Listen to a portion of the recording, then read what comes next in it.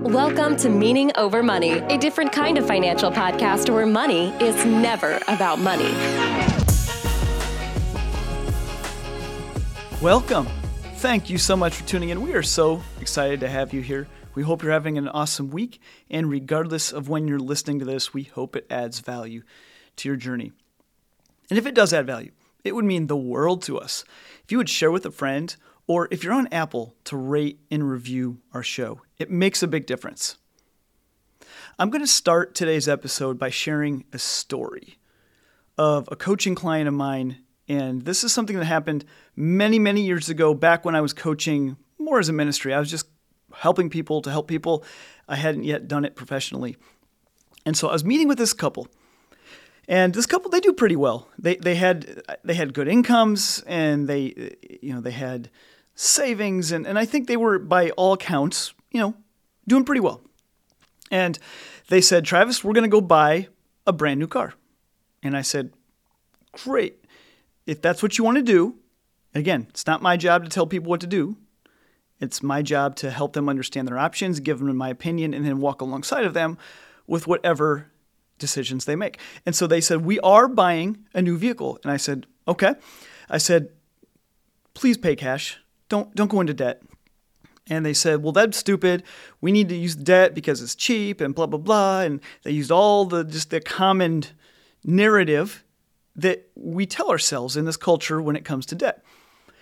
And I said, psychologically, your decision-making is impacted by the debt. You make different decisions when you go into debt than not go into debt. And they said, "You're wrong, Travis. We would buy this car anyway. We would buy it with cash the same as we would buy it with debt." And I said, "Really? Do you really think you would?" And they said, "We really think we would." I said, "Okay, humor me. And I can't remember the amount. I was thinking it was $35,000. I can't remember. And I said, "Here's what I would like you to do."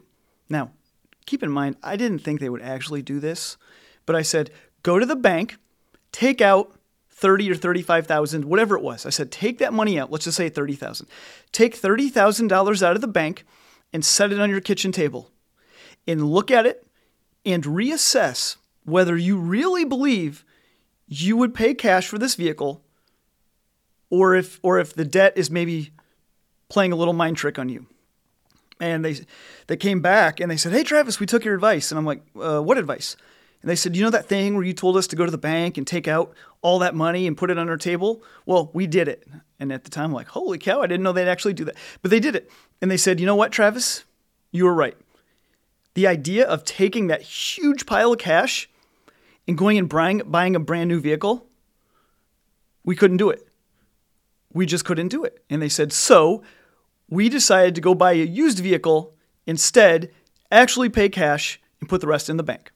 And so I can't remember. I think they bought maybe somewhere 20,000 or maybe a little less of a used vehicle. And their eyes were really opened to this notion that debt does something to us psychologically and emotionally. It allows us to emotionally and psychologically trick ourselves into doing some dumb things. Things we thought were normal, things we thought were good decisions.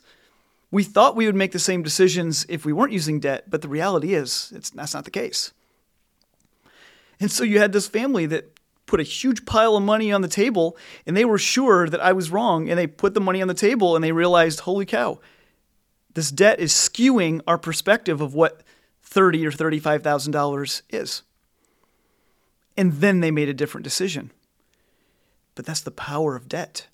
The power of debt is we don't have to face the psychological and emotional hurdles. It just allows us to make a quick decision. And often it's a different decision than we would make if we were paying cash. Now with debt, many people can't afford it, and it will inevitably crush them and their freedom at some point. I felt it a little bit in my own journey, and I've walked alongside of people that are feeling it very profoundly as we speak. Let's just say you're somebody that can afford it. Let's just say you're like this family that has, kind of a good foundation. Debt still wages that psychological and emotional war on you. And that's why I've worked with a lot of people that have a very high income and very little progress to show for it. They aren't dumb people. In fact, Some of them are brilliant, and most of them are way smarter than I'll ever be. But they're losing the psychological and emotional battle against debt. Because the reality is, for the psychological and emotional battle that we face with debt, we also face a different psychological and emotional battle with cash, with our bank account.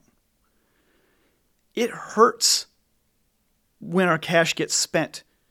It physically hurts us. There's a physical piece inside of us that when our bank account goes down, or we fork over that $30,000 or whatever the number is, there's a pain that we feel that we don't feel when we use debt. So debt allows us to numb that pain by letting us keep that cash, but still have the thing. We get the best of both worlds. We get to have our cake and eat it too. We get to keep our cash, and we get to have the thing, but never mind those pesky payments that will just creep up on us and continually beat us down over and over and over again. Now, some people say, those payments don't bother me, Travis. They're only $1,500. They're only $3,000. They're only $4,000 a month. I've heard people say that. My debt payments are only $4,000 a month, Travis. I can easily afford it. Well, yeah, you can. But every penny you spend on that is one less penny you get to spend on something else. And that something else for some of these people, while they're easily affording their debt payments, they are not funding their kids' college. They are not funding their retirement. They are not giving generously. They are not doing all these other things that they so badly would like to do and know they should do. So the next time you're about to go buy something, and it could be an Apple Watch, it could be a motorcycle, it could be a car, it could be whatever. Ask yourself the question, would I still buy this if I were to pay cash for it? Seriously, ask yourself that question. You go into the store, you're going to buy this thing, ask yourself, would I still buy it if I was going to pay cash for it? Now, if the answer is yes, my encouragement is to actually go buy it with cash. And go buy it. Yes, go buy it. I'm not saying don't buy it. If you've listened to this podcast enough, you'll know that we're not trying to demonize people for spending money. I just don't want people to spend money on things that don't add value to their lives, and I don't want people to spend money in ways that hurt them and hurt their freedom and their ability to live a meaningful life. And so if the answer is yes, you would buy it if you would pay cash for it, go pay cash for it. Pay the cost, move on with life, enjoy the thing that you just purchased, and have no financial implications for the months and the years to come. But if the answer is no, you wouldn't pay cash for it, run the other way and run fast, because it means you've already lost the psychological and emotional war on this particular purchase. It means that the debt is the bridge to help you get the thing that you want now and pay for it later. And that always feels good in the moment. It always feels so good in the moment. And I used to be there. I bought my wife's engagement ring on debt, for heaven's sake. I made so many dumb decisions with debt. All my furniture, all my appliances, debt. My car, debt. College, debt. Everything was debt.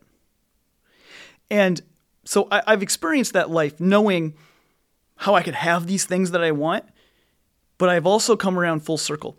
And often we don't see what happens full circle when times are good.